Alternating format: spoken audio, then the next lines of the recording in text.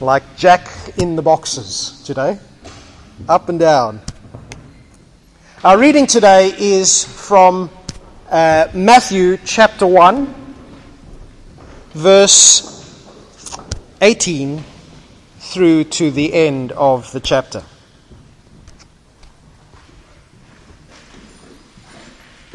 Sorry, if you'll just bear with me 1 second. Things are being a bit silly here.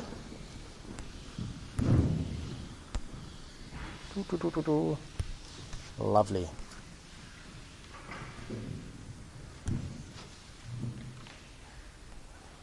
Okay. Matthew chapter 1, verse 18. In fact, this is the record of the ancestors of Jesus the Messiah, a descendant of David and of Abraham.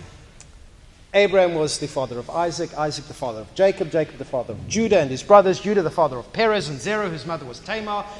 Perez was the father of... Oh, sorry, before I carry on, if you're a child, there's an activity table at the back, where the beautiful lady is sitting. You can go and do all sorts of activities. Perez was the father of Hezron. Hezron was the father of Ram. Ram was the father of Abinadab. Abinadab was the father of Nahshon. Nahshon the father of Salmon. Salmon was the father of Boaz, whose mother was Rahab. Boaz was the father of Obed, whose mother was Ruth. Obed was the father of Jesse. Jesse was the father of King David. David was the father of Solomon, whose mother was Bathsheba, the widow of Uriah. Solomon was the father of Rehoboam. Rehoboam was the father of Abijah. Abijah was the father of Asa. Asa was the father of Jehoshaphat. Jehoshaphat was the father of Jehoram. Jehoram was the father of Uzziah. Uzziah was the father of Jotham. Jotham was the father of Ahaz. Ahaz was the father of Hezekiah. Hezekiah was the father of Manasseh. Manasseh was the father of Ammon. Ammon was the father of Josiah. Josiah was the father of Jehoiachin and his brothers born at the time of the exile to Babylon. After the Babylonian exile, Jehoiachin was the father of Shealtiel. Shealtiel was the father of Zerubbabel. Zerubbabel was the father of Abihud. Abihud was the father of Eliakim. Eliakim was the father of Azor. Azor was the father of Zadok. Zadok was the father of Akim. Akim was the father of Eliud. Eliud was the father of Eleazar. Eleazar was the father of Mathan. Mathan was the father of Jacob. Jacob was the father of Joseph, the husband of Mary. And Mary gave birth to Jesus, who is called the Messiah. Wow. All those listed above include 14 generations from Abraham to David, 14 from David to the Babylonian exile, 14 from the Babylonian exile to the Messiah. Generations there, quite often what happens when they speak of the father of, it can also mean the grandfather of or great-grandfather of. And in Luke chapter 3, it's quite possible that is what happens there.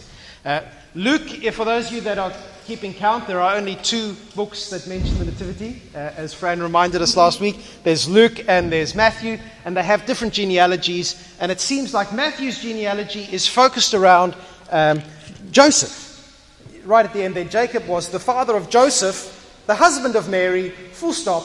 Mary gave birth to Jesus, who is called the Messiah. So this is the genealogy of Joseph. In Luke, we seem to have the genealogy of Mary. Third person on the list is Heli, which we think is Mary's dad in Luke's genealogy.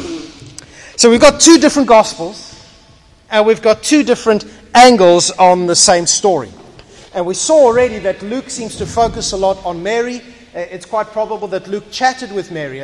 You'll notice a lot of what he says is, and Mary pondered this, and he's got the story of the angel coming to Mary. Luke is very Mary-focused, whereas Matthew is more Joseph-focused. This is more the legal line of Jesus through Joseph, because legally it goes through men in that culture. Let's read the actual story. This is how Jesus the Messiah was born. His mother Mary was engaged to be married to Joseph, but before the marriage took place, while she was still a virgin, she became pregnant through the power of the Holy Spirit. Joseph, her fiancé, was a good man and didn't want to disgrace her publicly, so he decided to break the engagement quietly. As he considered this, by the way, the footnote puts it better. He decided to divorce her quietly. It's not just breaking an engagement, it's a legal act of divorce. As he considered this, an angel of the Lord appeared to him in a dream. Joseph, son of David, the angel said, Don't be afraid to take Mary as your wife, for the child within her was conceived by the Holy Spirit. And she will have a son, and you are to name him Jesus, for he will save his people from their sins. And all of this occurred to fulfill the Lord's message through the prophet. Look, the virgin will conceive a child. She will give birth to a son, and they will call him Emmanuel, which means God is with us. And when Joseph woke up, he did as the angel of the Lord commanded, and he took Mary as his wife, but he did not have sexual relations with her until her son was born. And Joseph named him Jesus. That Jesus was conceived miraculously with no human father is clearly stated in both Matthew and in Luke. Matthew doesn't argue the case. He doesn't explain the case for that. He just states it as a known fact. And he does realize how impossible that is. Luke is the doctor, but Matthew is not a dunce. He knows how the world works. As did Joseph. And yet Matthew also knows that nothing is impossible with God, and he looks back on the story of Christmas and he sees how all of this was part of God's plan. He looks at the person of Jesus and realizes that there is something at once very natural about Jesus. He was carried for 9 months. He was born. He lived life. He died. He rose again, which comes to the other part. There's something supernatural about him. He had no father. And he rose from the dead, never to die again. And the things he did, no one else did. Our story today is supposedly about Joseph. But Joseph is not really the star of today's story. Yes, Matthew tells us the story of Jesus from Joseph's perspective, but Joseph is the supporting role. Joseph is the foil for the bigger story. Matthew is not interested in telling us about Joseph. In fact, we hear very, very little about Joseph post the first few chapters of Matthew and Luke, and 1 or 2 references maybe somewhere, but very, very little about Joseph. Matthew's point is not what sort of a man was Joseph. And it'd be really easy to do a sermon about what we can learn from Joseph about responding to God's plans and when God wants us to do something and hearing from God. We could do a sermon about that. But that's not the story that Matthew's on about. There's stuff in there that we can learn, but Matthew's big question for us, as always throughout his gospel, is this: who is Jesus? Joseph was engaged to Mary. Legally, as I said, the only way out of this engagement would be either death or divorce. Engagement wasn't like engagement these days where you can throw the ring back in someone's face and go, "I've had it." I don't know if anybody actually does that. You see that in the movies all the time. Back in those days, to be betrothed or engaged like this, it was a legally binding thing. You'd basically have this commitment to each other. For a year, the wife would still be living with her parents. You'd live totally separately, and after a year, the husband would come, would fetch his wife from her parents' house, and there'd be a big party. And then they would live together as husband and wife. Now, true to his custom, true to his God, true to his own integrity, Joseph had stayed separate from Mary. Mary, on the other hand, well, it seemed she hadn't. She was, to use the euphemism, with child. It's not really a euphemism, is it? She was just with child. And Joseph knew quite certainly that it was not his child. He found out quite early on, probably in the sort of 3rd or 4th or 5th month. It was early enough that he thought that he could quietly slip out of this relationship without causing too much ruckus. Not everyone in the town knew yet about Mary and what she had done. And surely Mary must have spoken to Joseph and said to him, this is what the angel told me. This is what God has done. This is a child conceived by the Spirit. But Joseph was nobody's fool. And to marry her, to go on with this farce of a wedding would be condoning her adultery. Or possibly suggesting to everyone in the village that the child was his. Joseph was a good man. He had a reputation. He was a man of God. And everyone would be looking at him going, what a great man of God. He had the option of a public divorce. He had the option of punishing Mary. He had the option of annihilating her character and highlighting his innocence.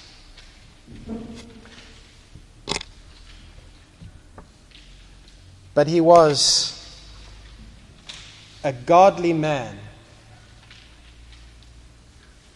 which meant that he wasn't only concerned with rightness and righteousness, but also with love and compassion. And yes, he wanted to maintain his innocence, but he didn't want to destroy Mary. And so he sought to do this quiet divorce, 2 or 3 witnesses, so that she could salvage perhaps some of her character. He wanted to maintain his integrity without destroying hers. Now, many in this day and age probably think this whole virgin birth stuff is a bit of a fairy tale, a step too far in this day and age. Well, I can probably guarantee you that Joseph probably thought it was a bit of a fairy tale and a step too far in that day and age. But people today think perhaps that it's like a Christian version of the modern day Santa Claus. You know, this made-up story, a nice romantic idea that you believe in until you figure out that actually it's really stupid, and then you put it aside. When I was a child, I thought childish things, and now I've put it aside, to totally abuse what Paul is saying there. I mean, one can explain away the miracles of Jesus. Psychology, spontaneous healing. One can explain that away. The people with demons, they just needed a strong character to say, snap out of it, and they snapped out of it. Because I'm sure that's how it works. But it's more difficult to explain away a boy without a dad. I'm not a biologist, but if parthenogenesis, which is what you call that, is possible, it would be a girl and not a boy. This is totally impossible. Is that right, Leonora? Leonora's nodding her head. So Joseph looks at it, and people today look at it and go, well, you Christians, we've got our Santa, modern-day Santa. I like St. Nick. But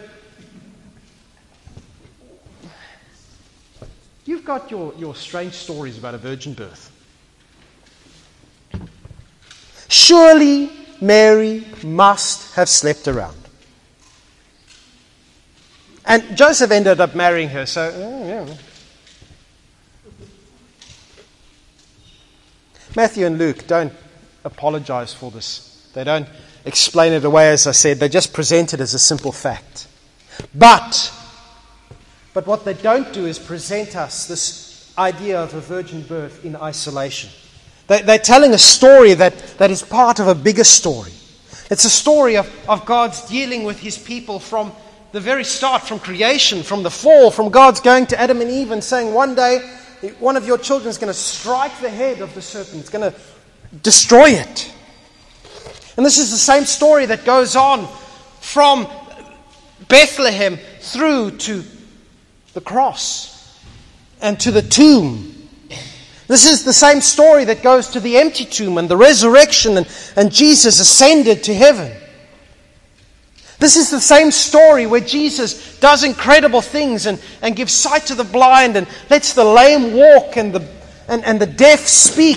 Wait, no, the deaf hear. You know, all of those things. He does the impossible. This is the same Jesus who goes to a party and turns water into wine. This is the same Jesus whose friend Lazarus is dead, and he goes and he says, Lazarus, you stink, but come out. And he does. And this is the same Jesus who, as I said, goes to Jerusalem and says, I'm here because I want to show how much God loves you. Come to me, you who are thirsty. And they came and they executed him. And then he rose to life again. And if Jesus did everything that those witnesses say that he did, especially if he rose from the dead,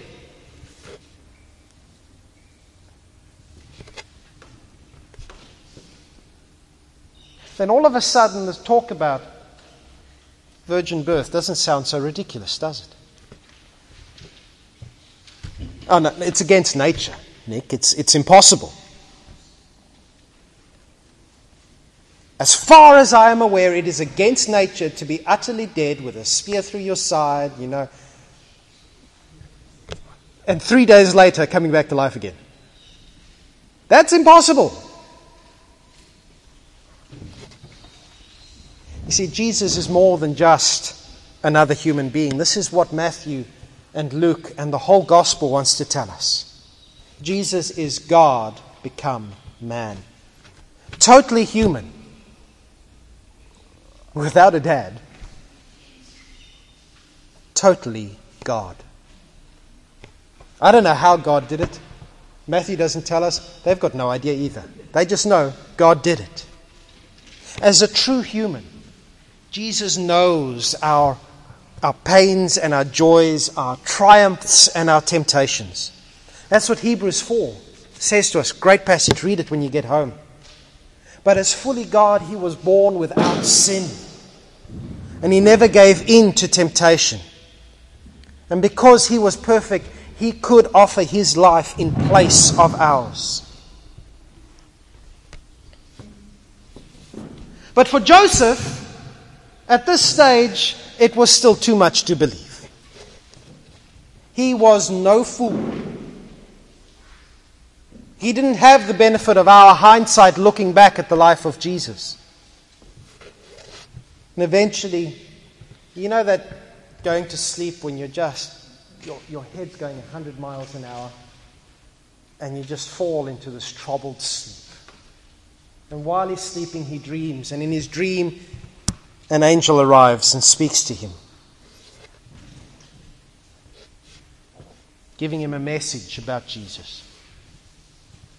And it's interesting because this angel addresses Joseph in chapter 1, verse 20 as this. Joseph, son of David, the angel said. Now we listened to that whole long genealogy where we saw that Joseph is descended from David. But the interesting thing about Matthew is that there is no other time in the Gospel of Matthew where someone other than Jesus is called the son of David. And right at the beginning, Matthew comes and says, the angel comes to Joseph and says, Joseph, son of David. Joseph, heir of the promise. Now, who cares that you're the son of David? Well, what matters is that long ago God had come to King David and said, David, I'm making a promise, I'm making a covenant with you that one of your descendants will sit on your throne forever and he will rule over all things. And it seemed like that promise hadn't come through. And then we find throughout the ages, here comes, we heard there about the exile and the Babylonian going away. And then all of a sudden we find trickling down to this little nobody carpenter, Joseph. And we say, Joseph, you are the son of David. That's not Joseph, hey, take up your throne. It's Joseph, you're the son of David. And I am sending someone into your family who is the king. You see, Joseph is to be the legal link from Jesus to David. And Matthew even goes further and says, from David to Abraham, to whom God made promises saying, Abraham, I'm going to make your name great. I'm going to bless the whole world through you. I'm going to make you a blessing through your descendant. This is all about bringing people back to God. This is God's plan all along. And the angel comes to Joseph and says, Joseph, you are going to be the legal link.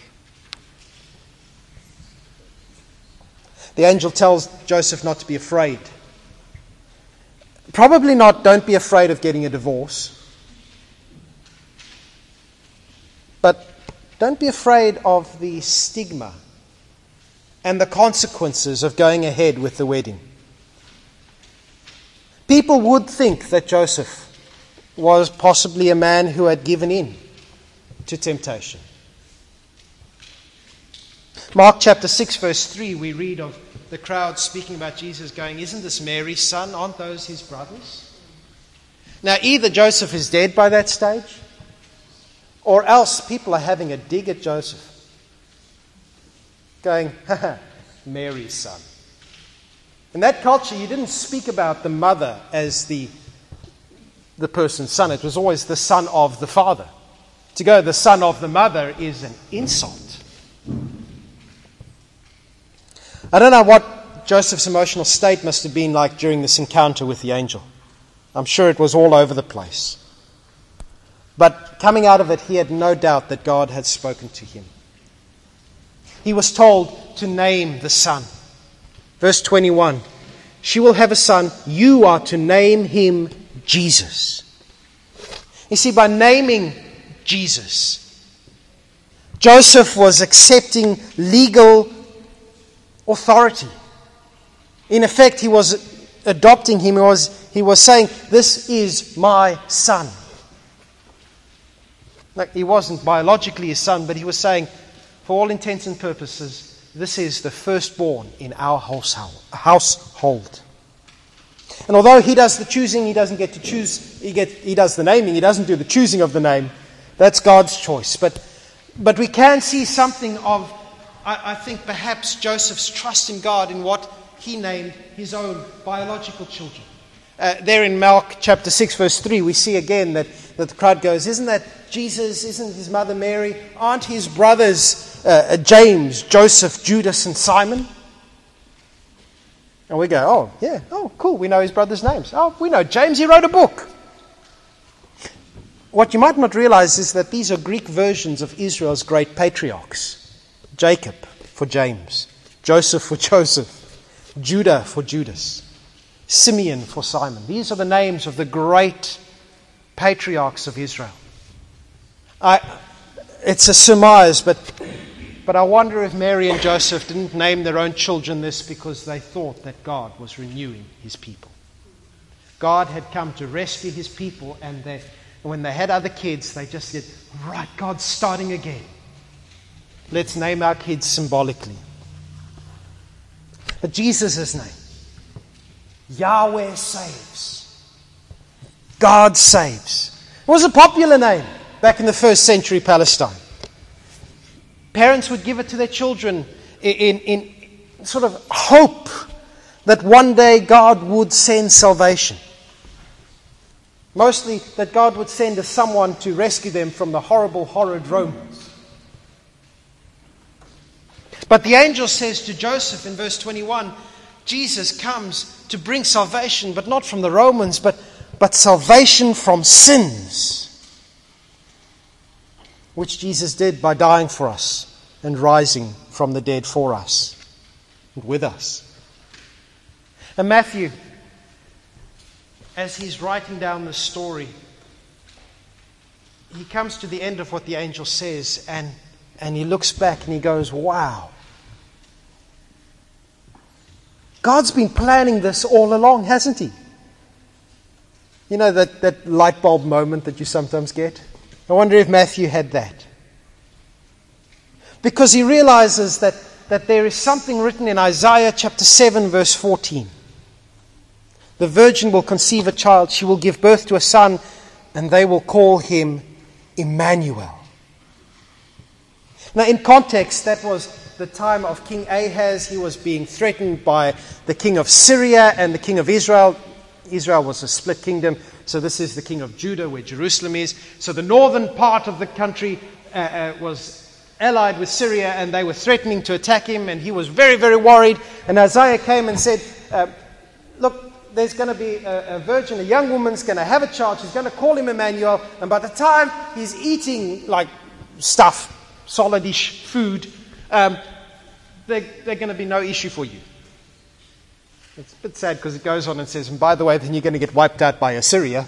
But anyway, the fact is, this was a sign to him.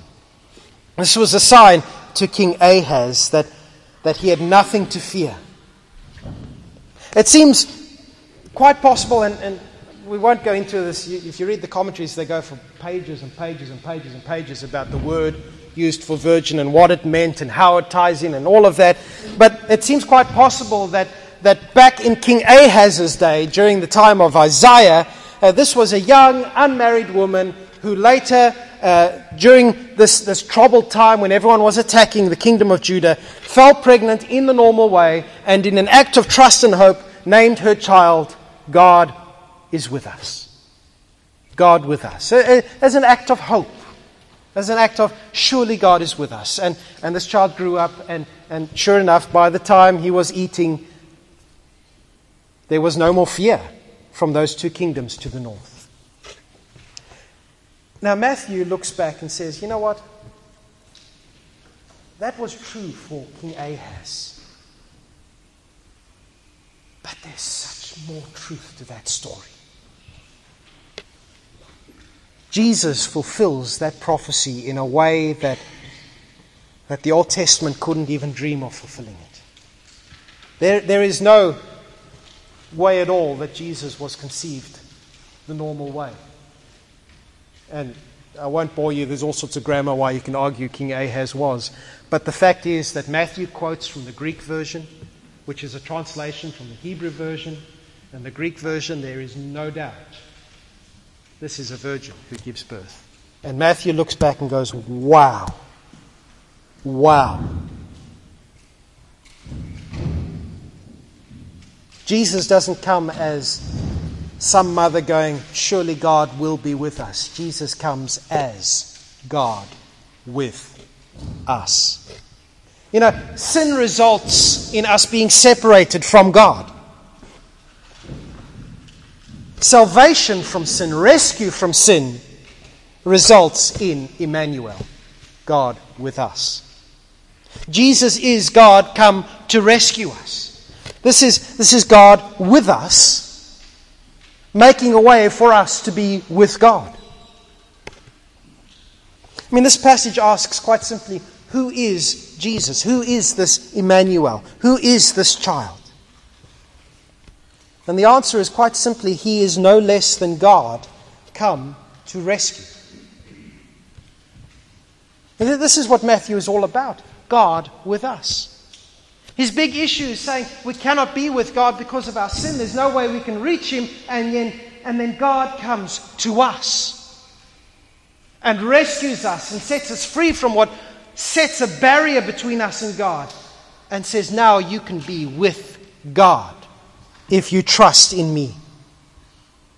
And Jesus says right at the end of Matthew, I will be with you even to the end of the age. The best experiences in life are those that we experience together with someone. Before I got married, I didn't go on holidays very much because it's very boring looking at beautiful scenery and going, oh. I love going on holiday with my wife because you can look at things and go, isn't that amazing? And share the joy of that. God wants us to realize that he wants to be with us, and he wants us to be with him. Not just to experience life, but to experience himself. The author of life, the maker of all that is wonderful. He is far more wonderful than anything that he has made. And God wants to spend eternity with me and with you. With us.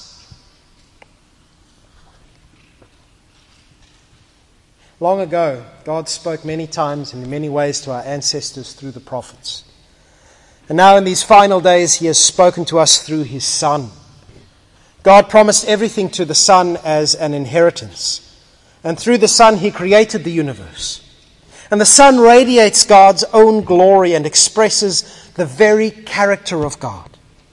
And He sustains everything by the mighty power of His command. And when He had cleansed us from our sins, He sat down in the place of honor at the right hand of the majestic God in heaven, where right now He intercedes for us. And one day soon He will stand up and He will come and fetch us. And He will make all things new, and He will say, "Don't you get it? I just want you to be with me." That's Christmas. That's Christmas, where God says, "I want you to be with me. And to make that happen, I'm going to be with you." Thank you so much, Father, that you came to us. Thank you, Lord, that you came. There is no way that we can reach you. We are fallen people who are prone to wander. And yet you came because you want to be with us. You want to be with us, Father.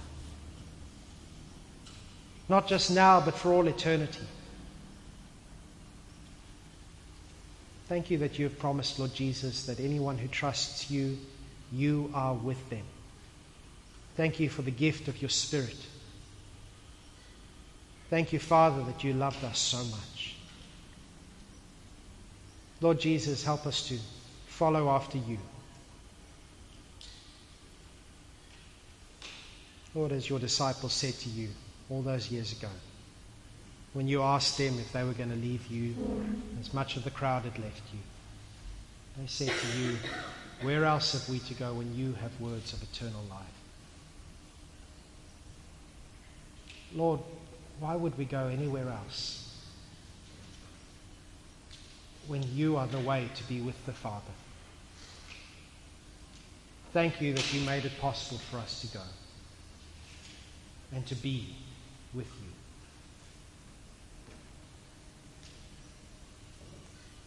"I'm with you," said Jesus, "even to the very end of this age." And nothing can separate us from His love that is in Christ Jesus. Not the heights, not the depths, not the hardships or the sorrows, not famine, not sword, not angels, not demons.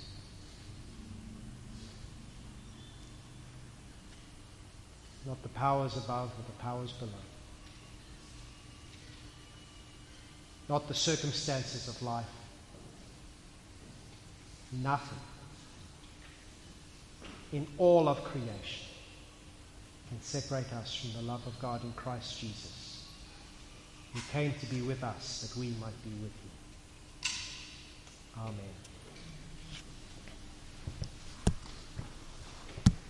Amen.